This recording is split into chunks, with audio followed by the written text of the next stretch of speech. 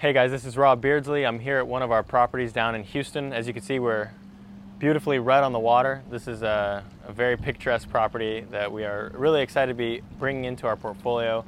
But the topic of today's video is actually more broadly about pipeline, and specifically about pipeline meetings. So this is something that, like many of us, have been doing for a long time, which is just sourcing deals, bringing deals into your pipeline, determining what the next steps are, passing on them, pursuing them further.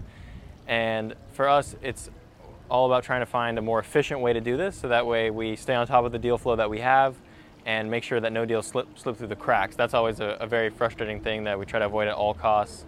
And the ways that deals can slip through the cracks are: you can be too slow, where the deal might have been emailed to you a couple weeks ago or a week ago, and somebody just jumped on it faster than you. Or even worse, you might have just not seen it at all.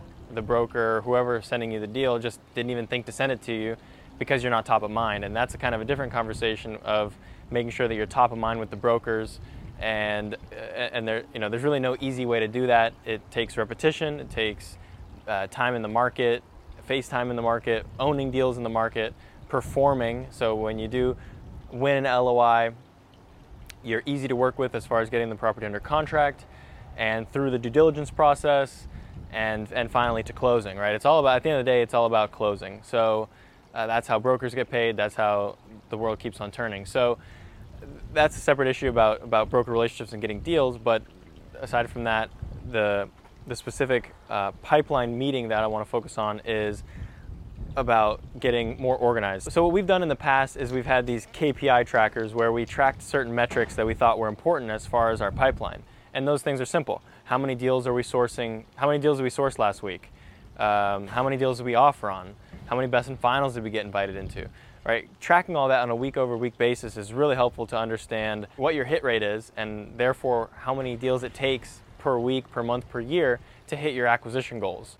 And so if you're not doing that currently, that's definitely the first step, is just starting to build up that data, so that way you actually have a more data-driven approach towards achieving your goals. Another big component of the KPIs that we're going to be re-implementing into our pipeline process is actually focusing on relationships and talking to brokers.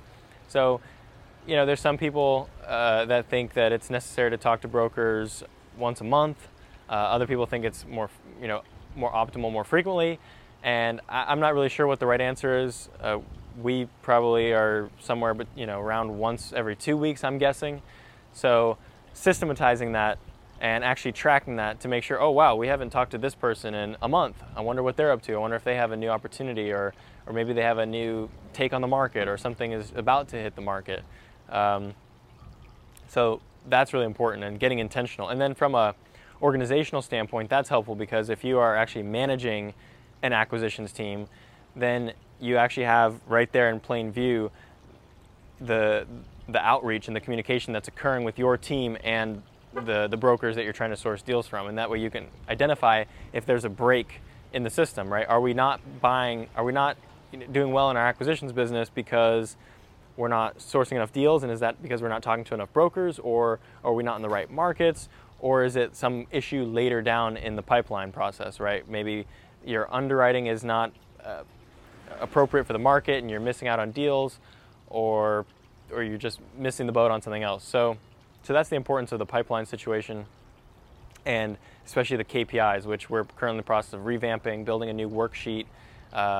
We'll probably be able to share it with people. So who knows, we might be having a full webinar talking about this process. I'm sure Charles is very happy about that. So that's the KPI process. But now let's actually focus on the deals themselves. So one thing we noticed in the pipeline calls is we have our whole team on the call, and it's not necessarily the most convenient time to dive in deep on deals and get into full discussion, right? Because there are people on the call that just don't really want to sit around and listen to you go through the nitty-gritty on a deal when it might not be important. So that's an issue that we were noticing, and we tried to cut back on that. But at the same time, sometimes you actually do need to have those thorough conversations and really talk a deal out. Currently do that, obviously, but it's just ad hoc. It's whenever the deal is on the table and whenever there's free time.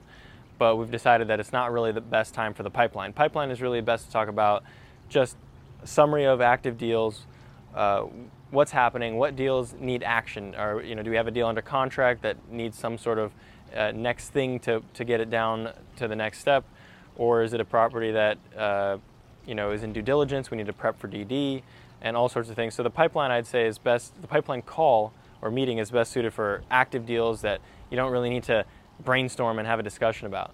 And that brings me to the investment committee process. And so instead of, like I said, having these nitty-gritty discussions at the pipeline call, which is also a shorter call, right? You could eat up a whole 30-minute call by just kind of looking through the financials of a deal. Really that's better suited for an investment committee. And so up to this point, we've never really had a formal investment committee, but that's something that we're working on getting in place now, which having all the knowledgeable parties that can bring their experience and point of view to an investment opportunity. And of course, this is way before it's under LOI, before it's being shown to external investors. And this pipeline call will be the venue where it might be an hour-long call, it might be a 2-hour-long call, and that's the opportunity for us to really dive deep and focus on maybe 1, 2, 3 deals and really make some serious decisions about.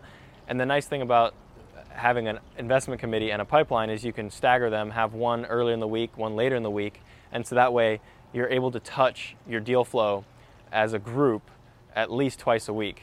And that's powerful because it's all about speed, and you don't want to have to tell a broker, they're seeking feedback on a deal, and you say, oh, I'm sorry, but our investment committee's next Wednesday, so I'll get back to you on Thursday, right? It's better to say, oh yeah, great, we've got the deal now, we'll be able to give you feedback in just a couple days or maybe that day. Speed is very important to us. So I think this will help with speed and being more thorough. So I hope you like these thoughts about our pipeline call process and the general sourcing process, and then adding on the investment committee. Would love to hear from you guys how you run your pipeline process. This is something that's absolutely a work in progress for us. So it would be great to get your feedback. Thanks for watching.